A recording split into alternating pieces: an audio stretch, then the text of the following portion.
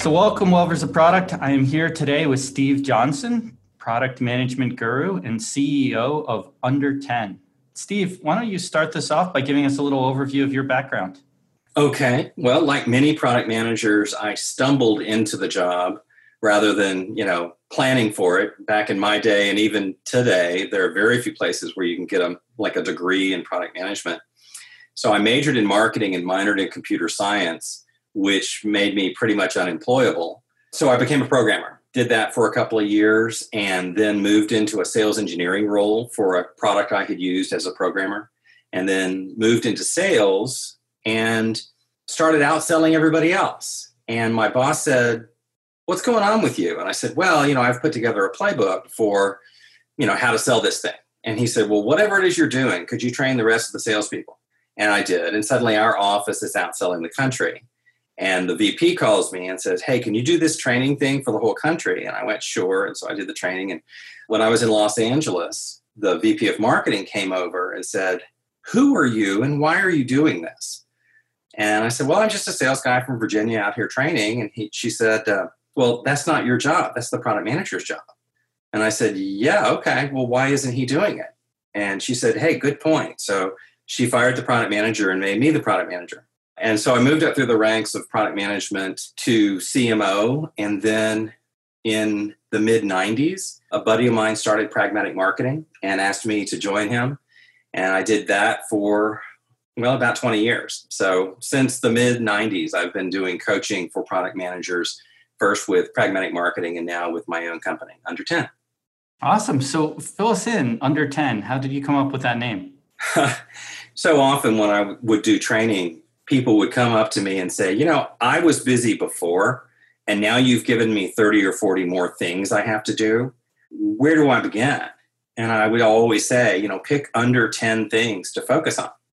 And then as I started working on, helping people implement the best practices of product management, I kept coming back to, most of these processes are too complex. They have too many steps. They have too many artifacts. They have too many meetings.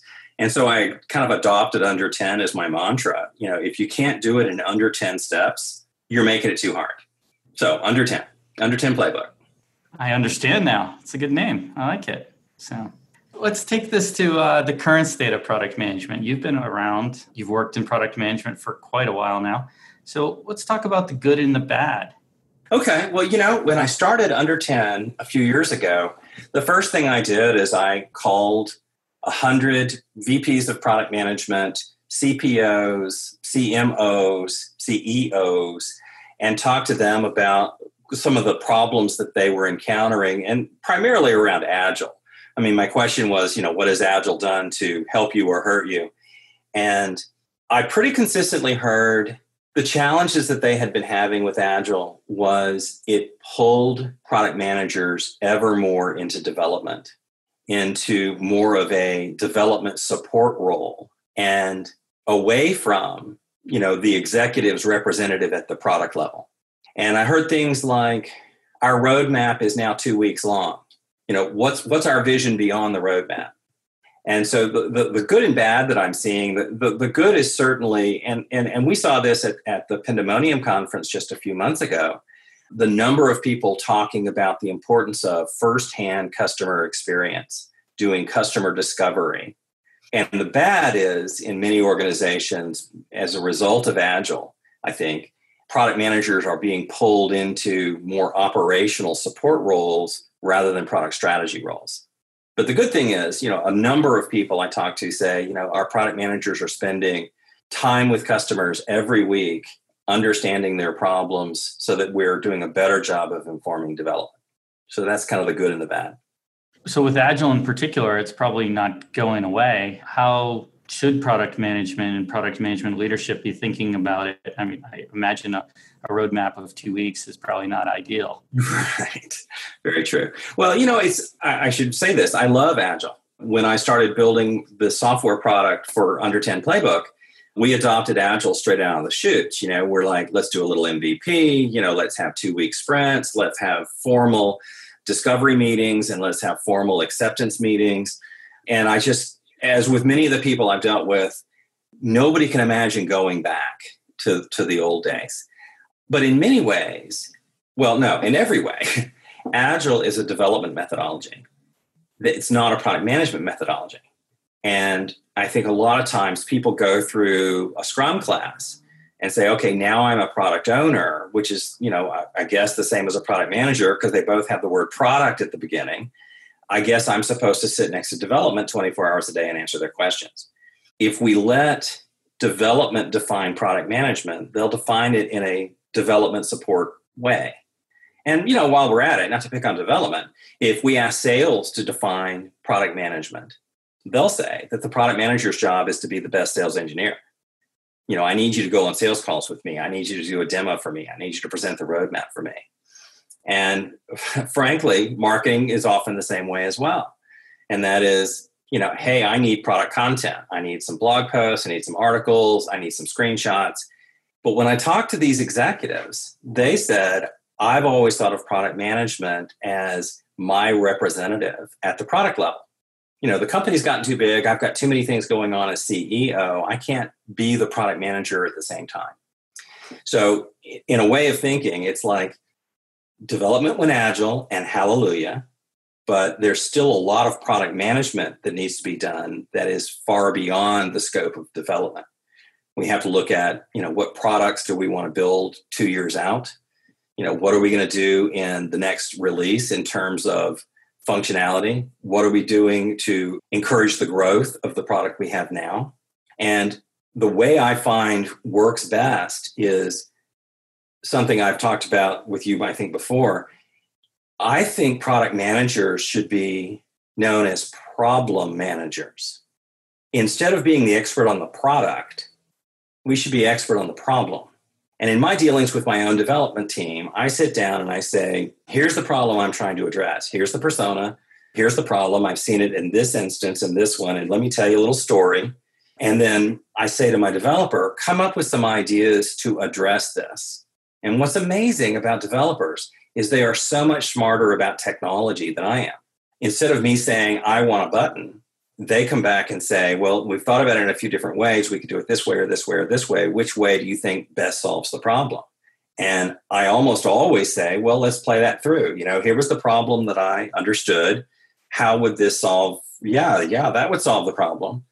And so I'm primarily about the problem and they're primarily about the solution. And that seems to be the scenario that works best in working with development. And oh, by the way, I use the same technique with marketing. When I use an agency to do, my website or do a campaign for me, I sit down and I say, here are the problems I'm encountering. I'm trying to increase my leads. I'm trying to increase my awareness. I'm trying to deal with some problem on the sales side. What do you recommend? And they may say, well, for that scenario that you've described, you ought to be doing ebooks, or you ought to be doing webinars, or you ought to be doing a podcast with the fine folks at Pendo. So it's a mix of, say, the problem and also goal orientation, right? Mm-hmm. Is that a good way to put it? I like that. Yeah. More, well, if you will, focus more on outcomes rather than outputs. Absolutely. I just had a chat with John Cutler about that, in fact. Okay. So let's talk a little bit about the right compensation, or excuse me, compensation is very important. But let's talk about a little bit about the composition of successful product teams. Based on this, how do you build out your product teams? Good one. Well, I have a friend who is a executive recruiter who specializes in, VP and up kind of people. And she introduced me to a term a while back that I'm still laughing about. She called me up. She said, I wonder if you can help me. I'm looking for a person who might fill this role. And she said, I'll admit it. It's a purple squirrel. And I went, hang on, that's jargon I'm not familiar with. And she said, oh, yeah, it's something we talk about in the recruiting world. She'll get on the phone with a employer who is looking to place somebody. And they'll give a laundry list of requirements for the job. They need to have 15 years of this and 5 years of that. They need to know our domain. They need to know our products. They need to understand our competitive landscape. They need to understand the markets we serve. They need to preferably live, within the Boston area or within the DC area. And they just tick all this stuff out. And she says, what they're looking for is sometimes called a unicorn. It doesn't really exist in nature, but they also want that person to work for peanuts. And so that's why we call it a purple squirrel. There are no such things as squirrels that are purple. And they're also finding that kind of a person who will work for peanuts is also difficult. And, when I do it myself, when I talk to, leaders who are looking for people, every time they add a requirement, I'm like, you're reducing your market segment. There's only so many people out there. But what I find is product management teams need a kind of a collective skill set. Instead of the purple squirrel saying, I'm looking for somebody with this and this and this and this and this, I see there are really 5 things that we're looking for on a product management team. We need somebody, and maybe multiple somebodies, who understand the business side of product. They've been schooled in product management. They've been doing it for a while. They know how to do sales forecasting or revenue forecasting. They know how to do the financials. They know how to talk to executives. They've got a business skill set. So I call that business expertise. We also need some people who are really good at working with development, which means they're technical enough to have a conversation, technical enough to understand the issues that we're talking about. And I've certainly encountered many product managers who don't know nearly enough about technology. And they sit down with development and say, okay, here's my story. As a user, I want this feature so that I will have this feature I want. And the developers are like, I don't even know what to do with that. Or, my story is it needs to be better. And I've encountered many times when development says, you need to give us specs. And that's wrong too. But we certainly need enough technical knowledge to be able to have a technical conversation on an implementation so that we can say, yes, that's the right way to go forward. So there's a technical expertise that you would have in multiple people inside product management. There's also a market expertise. When I was running marketing here in Virginia, I had a specialist for each of the market areas that we serviced. Because it turns out, in Australia, summertime is in the wrong part of the year. Or, when you're in the UK, it's not called an elevator, it's called a lift. And there's so much more about understanding a market than just the language, but the language is a part of it as well. So we need expertise on the markets that we're trying to serve, either geographic markets, as I've illustrated, or industrial markets. I don't know nearly enough to be working in, say, medical technology. I don't know what's going on with all of the regulations that are there, but we need somebody on the team that knows that industry, if we're going to serve that industry. And then finally, there's this amorphous, not very clear thing called domain expertise. And domain expertise is the science behind your products. The market is the place where your buyers are. But the domain is the place where your specialty is. So, for instance, I have a friend who is an expert in the domain of fraud, and he has an algorithm for fraud detection. And he could use that at a bank, or he could use that at a software company, or he could use that in some blockchain, something or another. So the domain is somewhat different than market. And odds are most people on a product team need to have some understanding of the domain that they're in so that we don't ask for things that are either impossible or, are pedagogically incorrect, if you will. So when I look at a product team, I'm looking for a group of people who gets things done. I mean, they're not a group of people who say, let's go to a meeting. Wow, that was good. The work is over. People who like to get stuff done.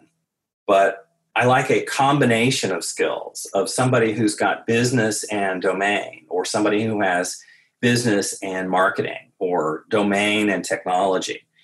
So instead of saying, I need all of that in one head, let's see if we can build a staff that has all of that expertise in it. Does that make sense? I think that makes a lot of sense. You're, in essence, building a patchwork of coverage, so to speak, from your product team. Let's call that a mosaic. A mosaic. I like that better. I think I'll use that. I also learned about purple squirrels today. I didn't think Purple squirrels and the mosaic. That's right. Yes, purple squirrels, kind of like trying to hire a unicorn, except in the unicorn case, you're probably willing to pay them. In the purple squirrel case, you're paying them with peanuts, so to speak. Exactly.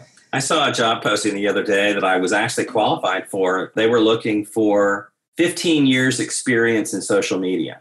And it was a marketing specialist job. So it probably, wasn't paying very much. And I just thought, how many people in the world have been on social media for 15 years?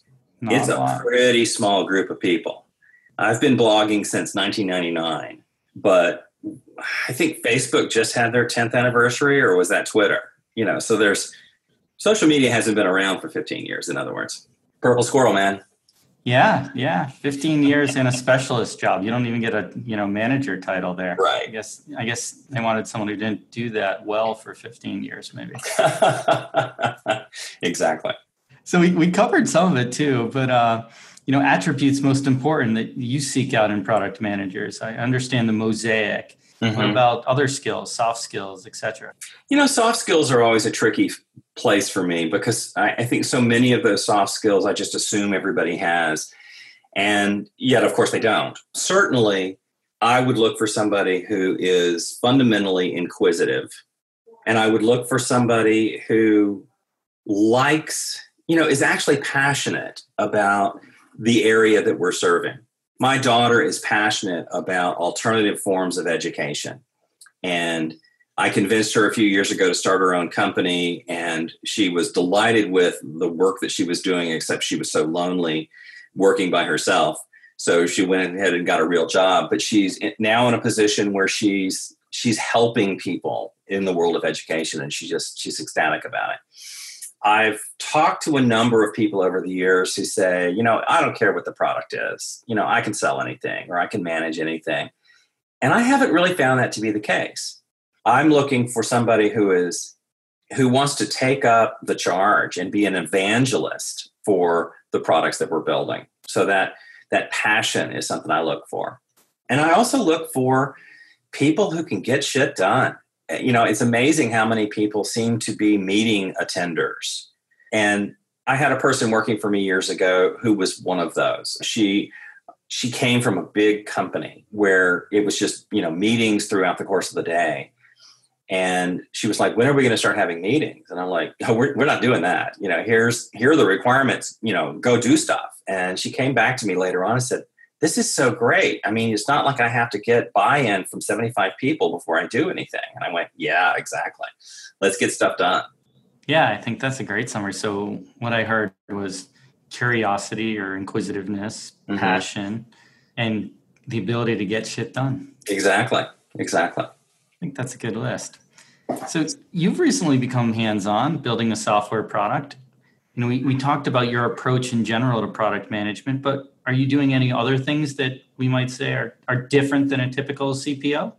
In contrast to the other jobs that I've had in product management over the years, I've really gotten into conversation over documentation. My first product management job, I was writing, massive tomes of my business plan. And that was kind of fun. There was a time when I went back to a company where I had been a product manager, and the new product manager came over and said, wow, this is a fabulous business case. I've been using it as my Bible, ever since you left.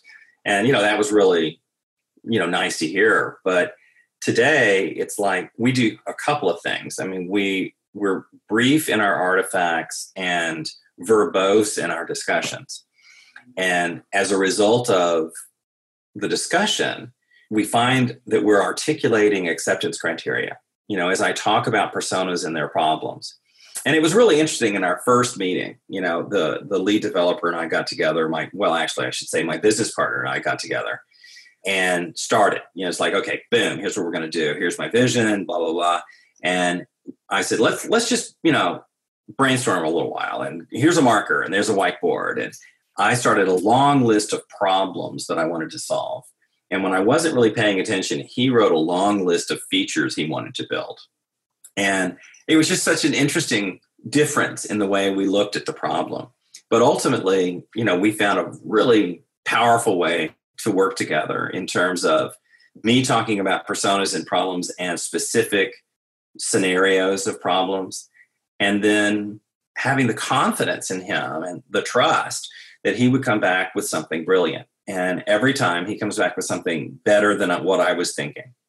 So I've really become a believer in I'll own the problem, you own the solution, and before it goes into production, you'll show me how you solve the problem and I'll concur.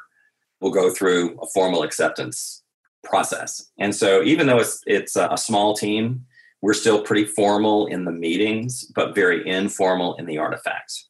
And the other thing that's, of course, fun is I was developing Under10 Playbook by using Under10 Playbook. So, straight away, we were like, all right, let's get this one piece working, this thing called product stories, so that I've got a place to put that, so that I can write down all the product stories, so that you can write the product stories to support product stories. It's kind of an infinite loop there. But he developed, just this core piece, and then we developed this other piece and this other piece. And now I'm in it every day, managing the product from a business outcome standpoint, rather than here's a feature I want, here's another feature I want. So would you say it's accurate to say Agile's redefined development, or the way development's been done?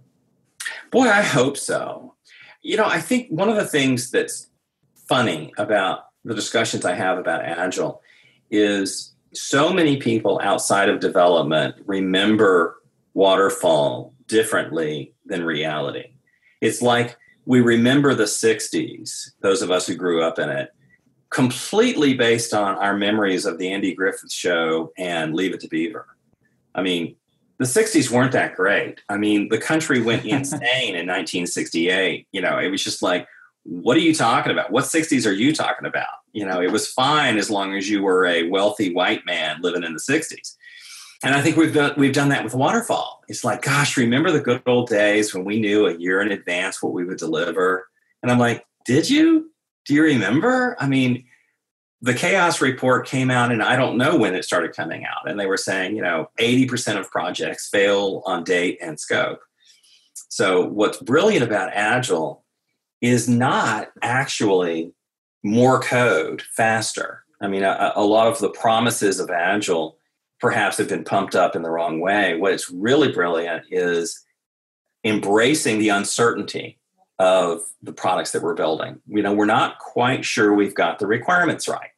We got this from the sales team. We got this from the executive team. We got this from the customer base.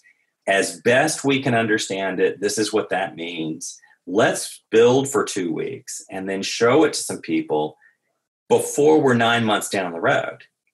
And it's exactly the way you drive on a long trip. My son used to go to Berklee College of Music in Boston. I live in DC, outside DC, and I used to drive up there a lot because I had to bring him a bass amp or, bring him stuff from the house. And so I would drive, and my plan was not, in the end, the way I got there. I mean, I'd run into traffic, so I'd take a side tour, and for that matter, I started by going the wrong direction. I would leave the neighborhood and go away on 66 to pick up 81 and take it up and over to Boston, which the GPS hated. I mean, the poor GPS voice was screaming at me on the whole trip. Turn around, you're going the wrong way. And I think Waterfall was that way. It was like, hey, we're going to Boston. Here are the highways we're going to take to get there, and we won't deviate no matter what happens. And the reality is, gosh, there's terrible traffic in New York, or there's terrible traffic in Baltimore. You end up taking another route.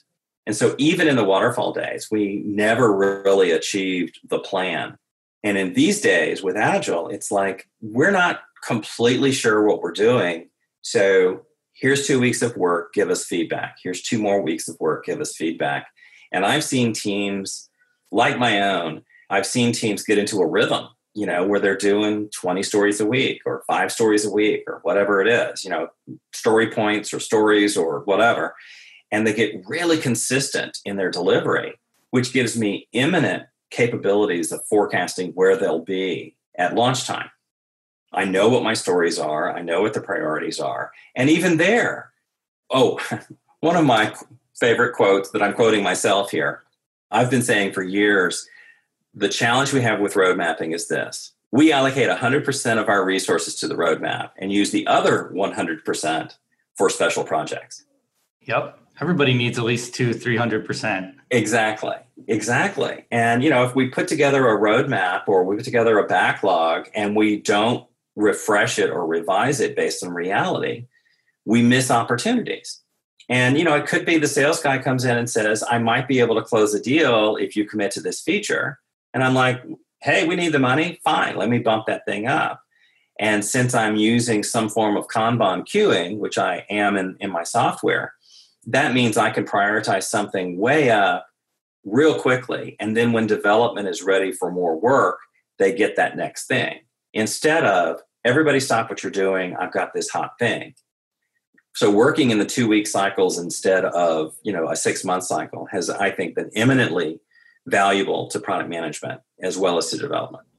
But Agile's a development methodology. There's an Agile manifesto. Do we need a product management manifesto, a product management methodology? I wonder, I love that, and I would want it to say things like, one of the quotes that we had at Pragmatic that I put on a coffee mug was, your opinion, while interesting, is irrelevant.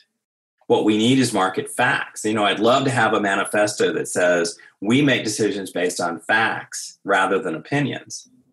And we in product management take charge of the problem and rely on the professionals in marketing and development to solve those problems. I don't know what else goes in the manifesto, but, I absolutely think that there needs to be, because for some organizations, product management is support. Or, it's reading aloud from Jira to the developers. It's a secretarial role. And yet, again, when I talk to company leadership, they're expecting a strategist rather than, an enabler of dysfunction. So maybe there's a good opportunity there. Maybe so. Well-defined, structured methodology and accompanying manifesto. Maybe so. And I have an Under10 Playbook canvas that I use in my training classes to help people define their ideal process. So maybe that's the beginning of some sort of a standardized product management process. But here's the funny thing. I've got another belief, and that is I don't believe in best practices. Best practices aren't best, they're just common. What's best for that company may not be best for your company. And so what we really need to do is look at methods and say, well, which ones of these fit our business? We have a direct sales force and a complex product, or we have a web sales force and a simple product. Well, the way you do product management and product marketing will be substantially different between those two. So that's why in some of my workshops, I help people develop their process by pulling together, great ideas from myriad places. I love, customer discovery is a great idea from Lean Startup. Personas is a brilliant idea from Alan Cooper and now many others. And using whatever those common practices are to build your own process. But yeah, there's an opportunity there. If people want to send me an email, we can start a massive Google Doc of all the things that we believe to be true. Data wins over opinions. Conversation is better than documentation. I'm sure there's 3 or 4 others in the product management manifesto. Yeah, I think that might be an interesting project. We'll have to talk about that more after this. I'll start working on that. So you've been doing a lot of consulting in product management through the years. You've done it hands-on. You've done it in conjunction with other companies who help them define process. So you have to have a lot of stories, right? So why don't we talk about some stories you can share? Let's start with the impressive stories of product management done right. Well, I have this rather dark side, and I remember the bad stories so much more vividly because they make such tremendous examples in a training class. And I was doing a training class and I had just come from another company. No. It wasn't from another company. I had read an article about some nonsensical thing done by a well-known company. And I told this story and it was a long version, it was like 5 minutes long, and it was wonderfully horrible. And afterwards, one of the people in the room came up and said, so are you going to tell stories about us next week? And I went, ooh, good one. So, at that point, I pretty much changed all my stories to one company I visited did this, right? But I've encountered some excellence. There's one of the things I find is excellence tends to happen in small teams, maybe not small companies or small organizations, but there's an organization here that I worked with on and off over the years called Ellucian.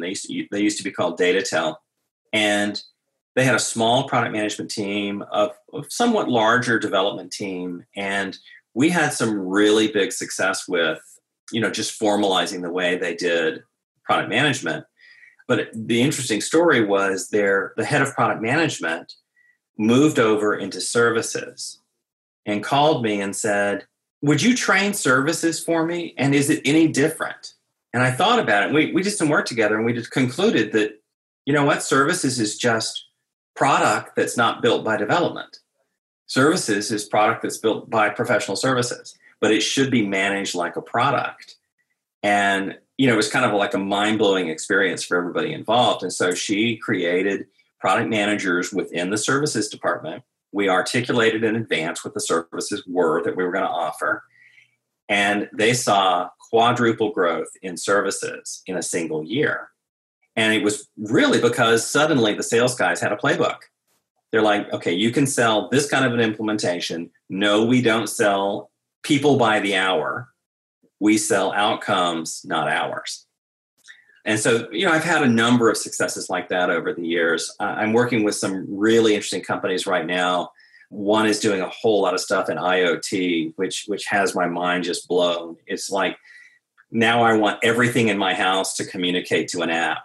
I want my refrigerator to tell me that it's not cooling the ice cream. I want my furnace to tell me it's time to change the filter. I want the basement somehow to tell me that there's water down there or that I haven't turned off the sprinkler outside, But they're doing some really interesting stuff and taking really the same approach. There's a problem that most vendors are looking at. I'm working with a machine, and yet our customers are working with hundreds of machines.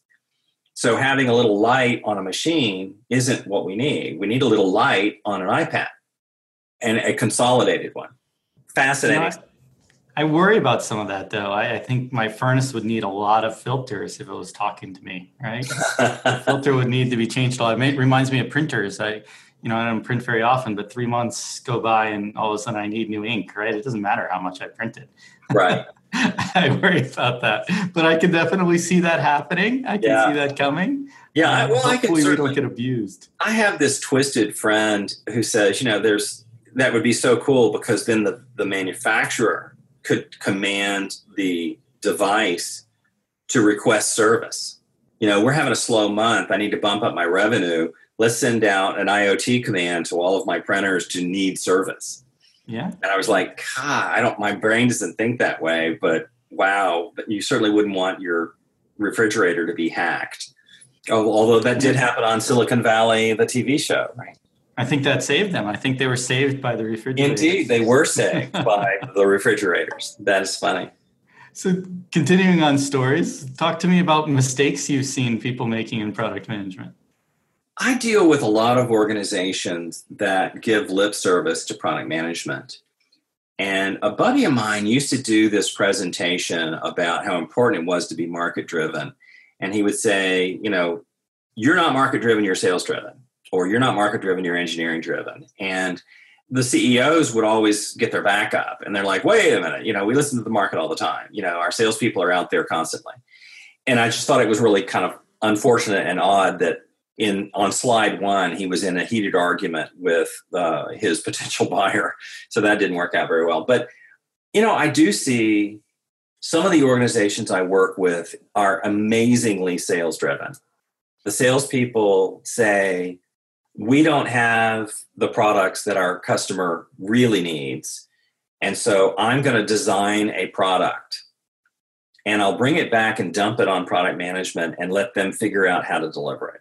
And so it's somebody recently, I think I was with you, referred to that as the McDonald's model of product management. Is salespeople and customers just pull up to the drive-through and say, I need me a whatever. And it's more like pulling up to a deli and saying, okay, I want this kind of bread and I want this kind of meat and I want this kind of cheese. And I also want some obscure thing that you don't have. So you'll need to run across the street to the store and buy that obscure thing. So I find so many sales-driven organizations where the salespeople are derailing any attempt to make a standard product. On the other hand, I also still see a fair number of engineering-led organizations, which is probably, the CEO was probably an engineer, where they say, this is what people ought to want, or everyone's wrong but me. Let's build this thing.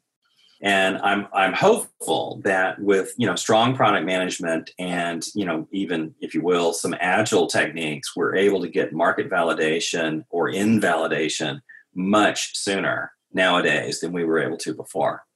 Yeah, it's interesting you mentioned that CEO, other people are wrong story. I remember talking with, I guess he was a VP of product management at the time. I would think of him as probably having a CPO title today. Mm-hmm. He went into a rather large company and was helping them in a particular product area, a new product area they were launching. And the GM of the product area had come from the space, and he's like, I really know the market. And the VP of product management went out, did a lot of the customer interviews, compiled a ton of data about the potential market, and was mapping it against, their proposed roadmap, this first version of the product that they were pushing out there. He came back and said, I think we need to make a lot of changes to this product. Right now we should do it, less impact. We're barely down in the design cycles. We have time to make the changes. Here's the data I have from, X number of customers, not an insignificant number that support it. And the CEO came back and said, no, I would be a buyer. We just don't have, you're not talking to the right visionary people. Let's go ahead and build this. I'm really confident in it. So the CPO goes back and against his best judgment says, okay, we can build this. We can get this out. I know there's a time frame tied to it. Let's do it. Gets it, launches it on time. Marketing guy pushes it out there. Total failure. Mm-hmm. Very little adoption. Mm-hmm. CPO comes back and says, okay, I think we need to redefine this for version 2. And the CEO, just doubles down. And he says, the problem wasn't the product. The problem was the way we messaged, the way we positioned the product. We didn't spend enough money on the launch.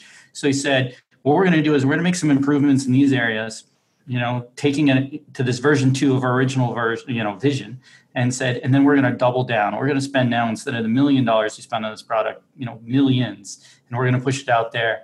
And of course, as you might expect, same result, total absolute failure. So yeah, you can see those stories where people are like, I know what the market wants and aren't willing to listen to the data behind it. Absolutely. I have a friend who had a similar story. He joined a company. He looked at the business case. He looked at the spend, and he came in soon after to the leadership team and said, I figured out how to make $15 million a year on this new product. And there was applause in the room. They're like, yay. And he's like, we should stop the product.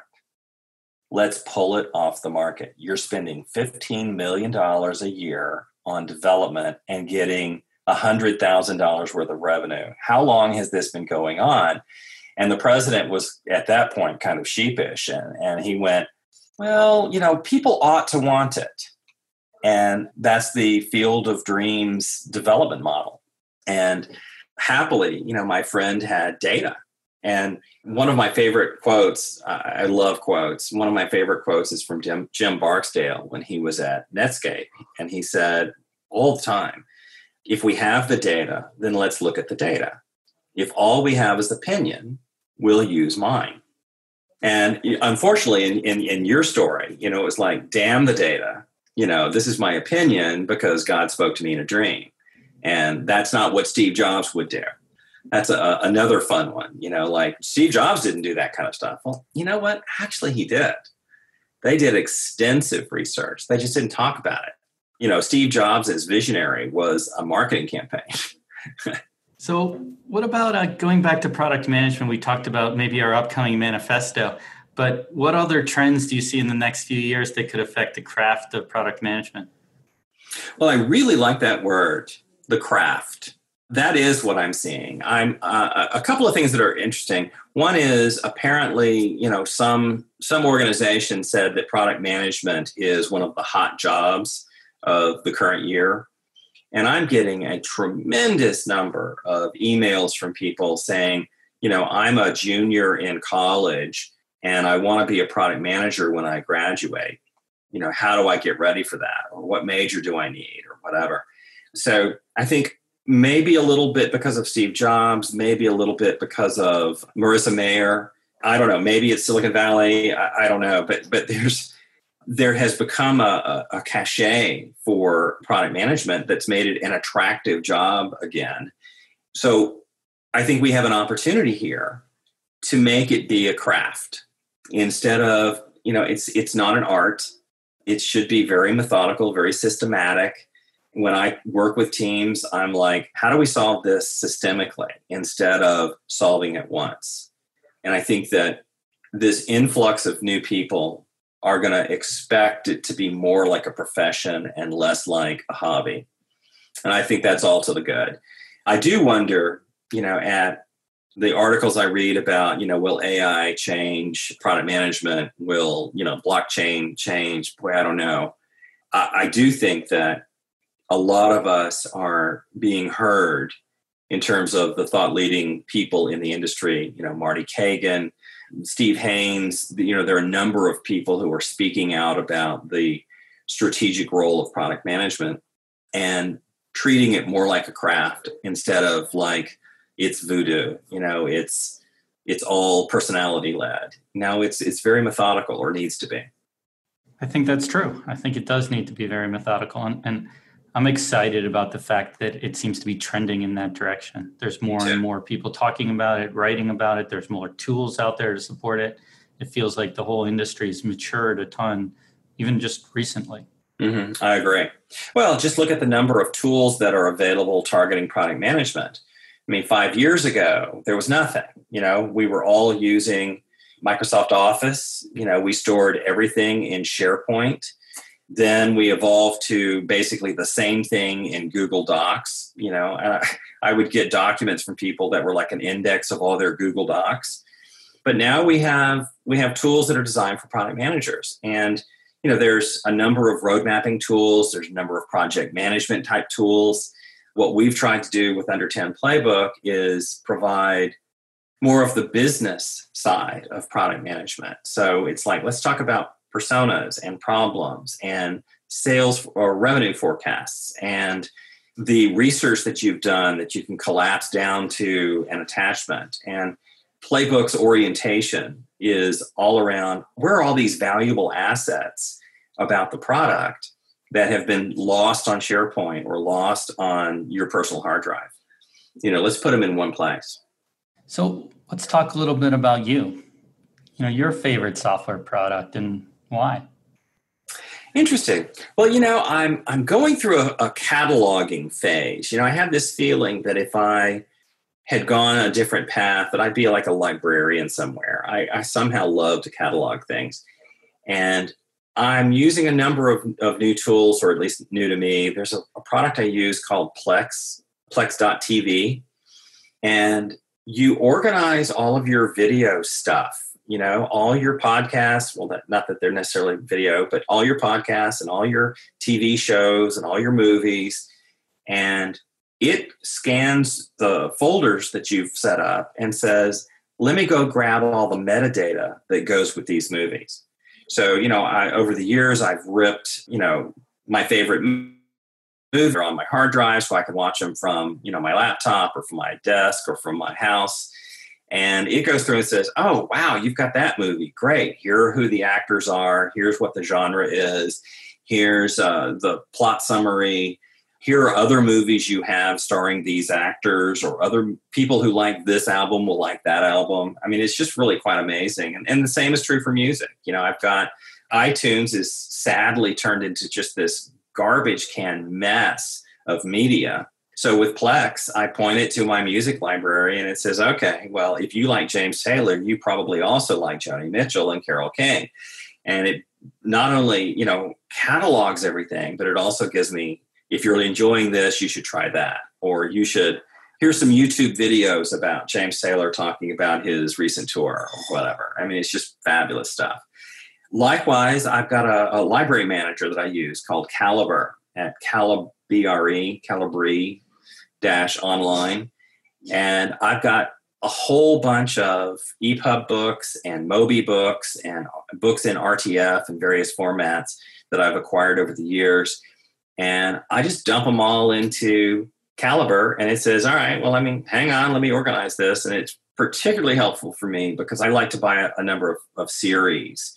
So, I've bought from Amazon, I've bought all the James Bond books, for instance, Ian Fleming's books and others. But it's hard to find them on Kindle because they're all sorted by the title rather than sorted by the series. And with Calibre, I can go through and re-tag those books and say, all right, this is Bond number 1, this is Bond number 2, this is Bond number 3. But I also get crazed by, bad tagging. This book is listed by Fleming, Ian, and this one is listed as Ian space Fleming. So some of them are under I and some of them are under F, and it just drives me insane. So I wanted the ability to update the meta tagging myself.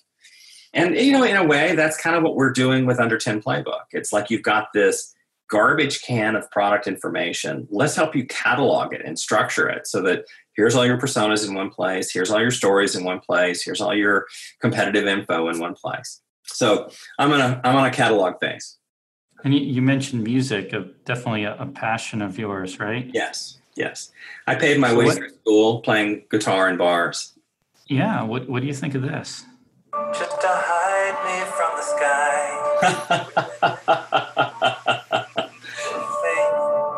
It doesn't mean that you can fly, but it says something about you. I found the shelter of a love, you see. I found you waiting. I found you waiting on me. I found you waiting. I found you waiting. I found you waiting. So how's that? So wow, that's a really good artist.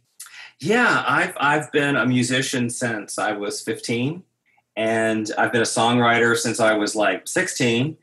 And a few years ago, my son got out of college. He toured with a rock band for a few years, and he was home for the holidays and said, Mom says you wrote a bunch of stuff back in the day. Let's record some of it. And so I would sit down with him and I'd play a song.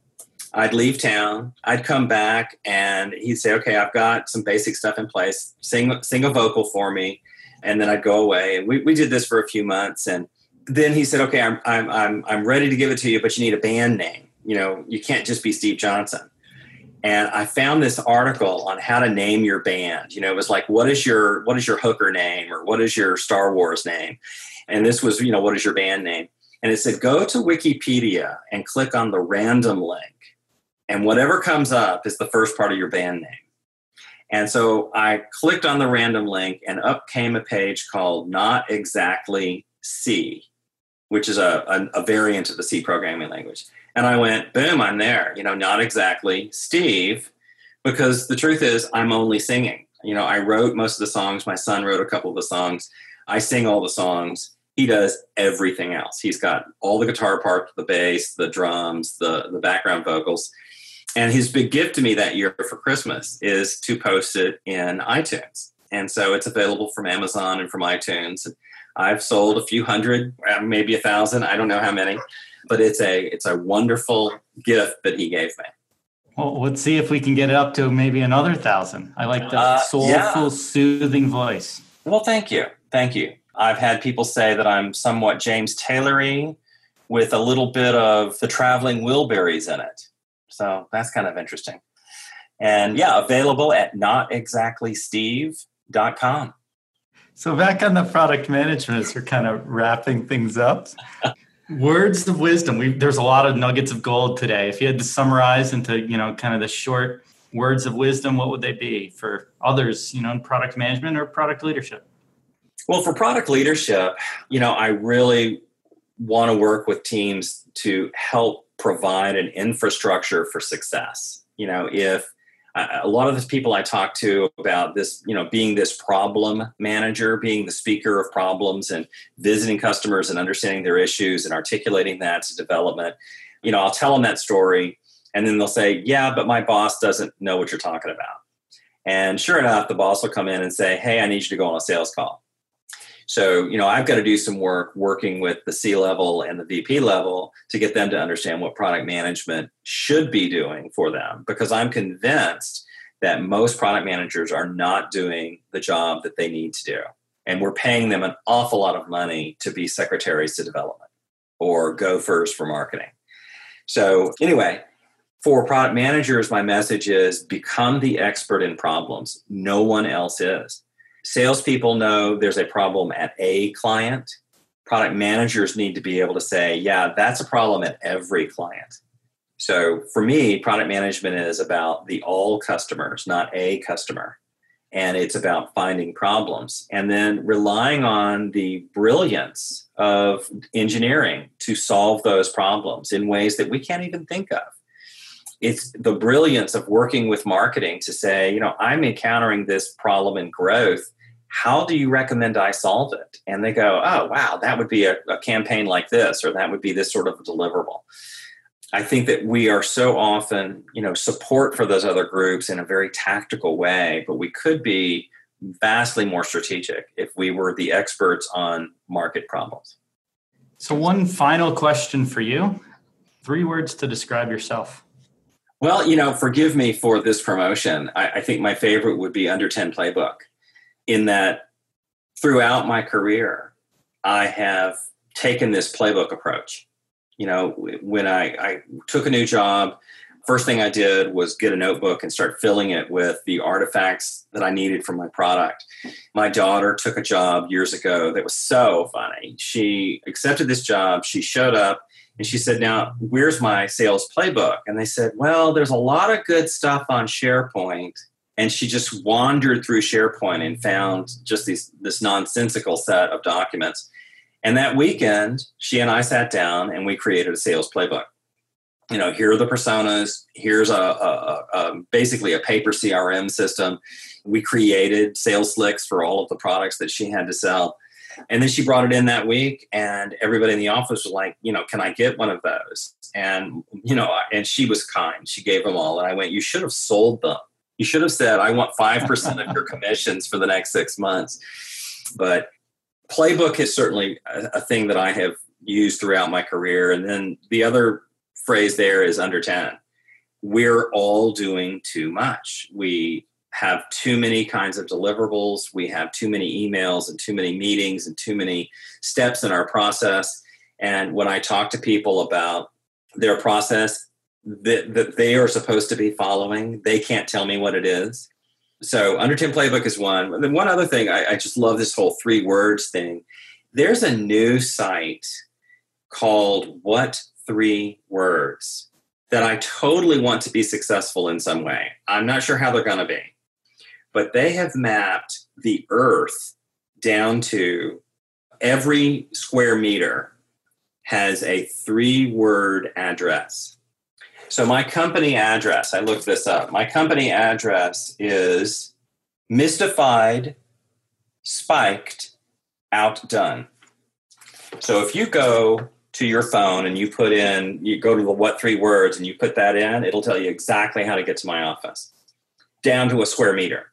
Why in the world am I saying, well, my address is 4741, whatever my address is? I can't remember my address. My address is this long. And would it be great if you could just send a mail message to, Steve's 3 Words?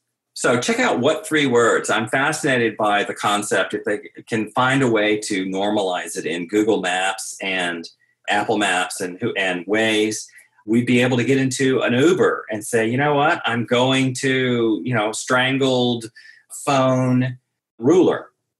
And I don't know if I want to get into an Uber and go to strangled, but I do like this idea. And I did see I went to the website, I guess, a week or 2 ago. I'm not sure how I got there, but it was very interesting. It's fascinating. So when you brought up 3 words, I initially, just immediately thought of What 3 Words. So check that out. It's a very cool idea. And to me, it's brilliant from product management and as well as a development standpoint.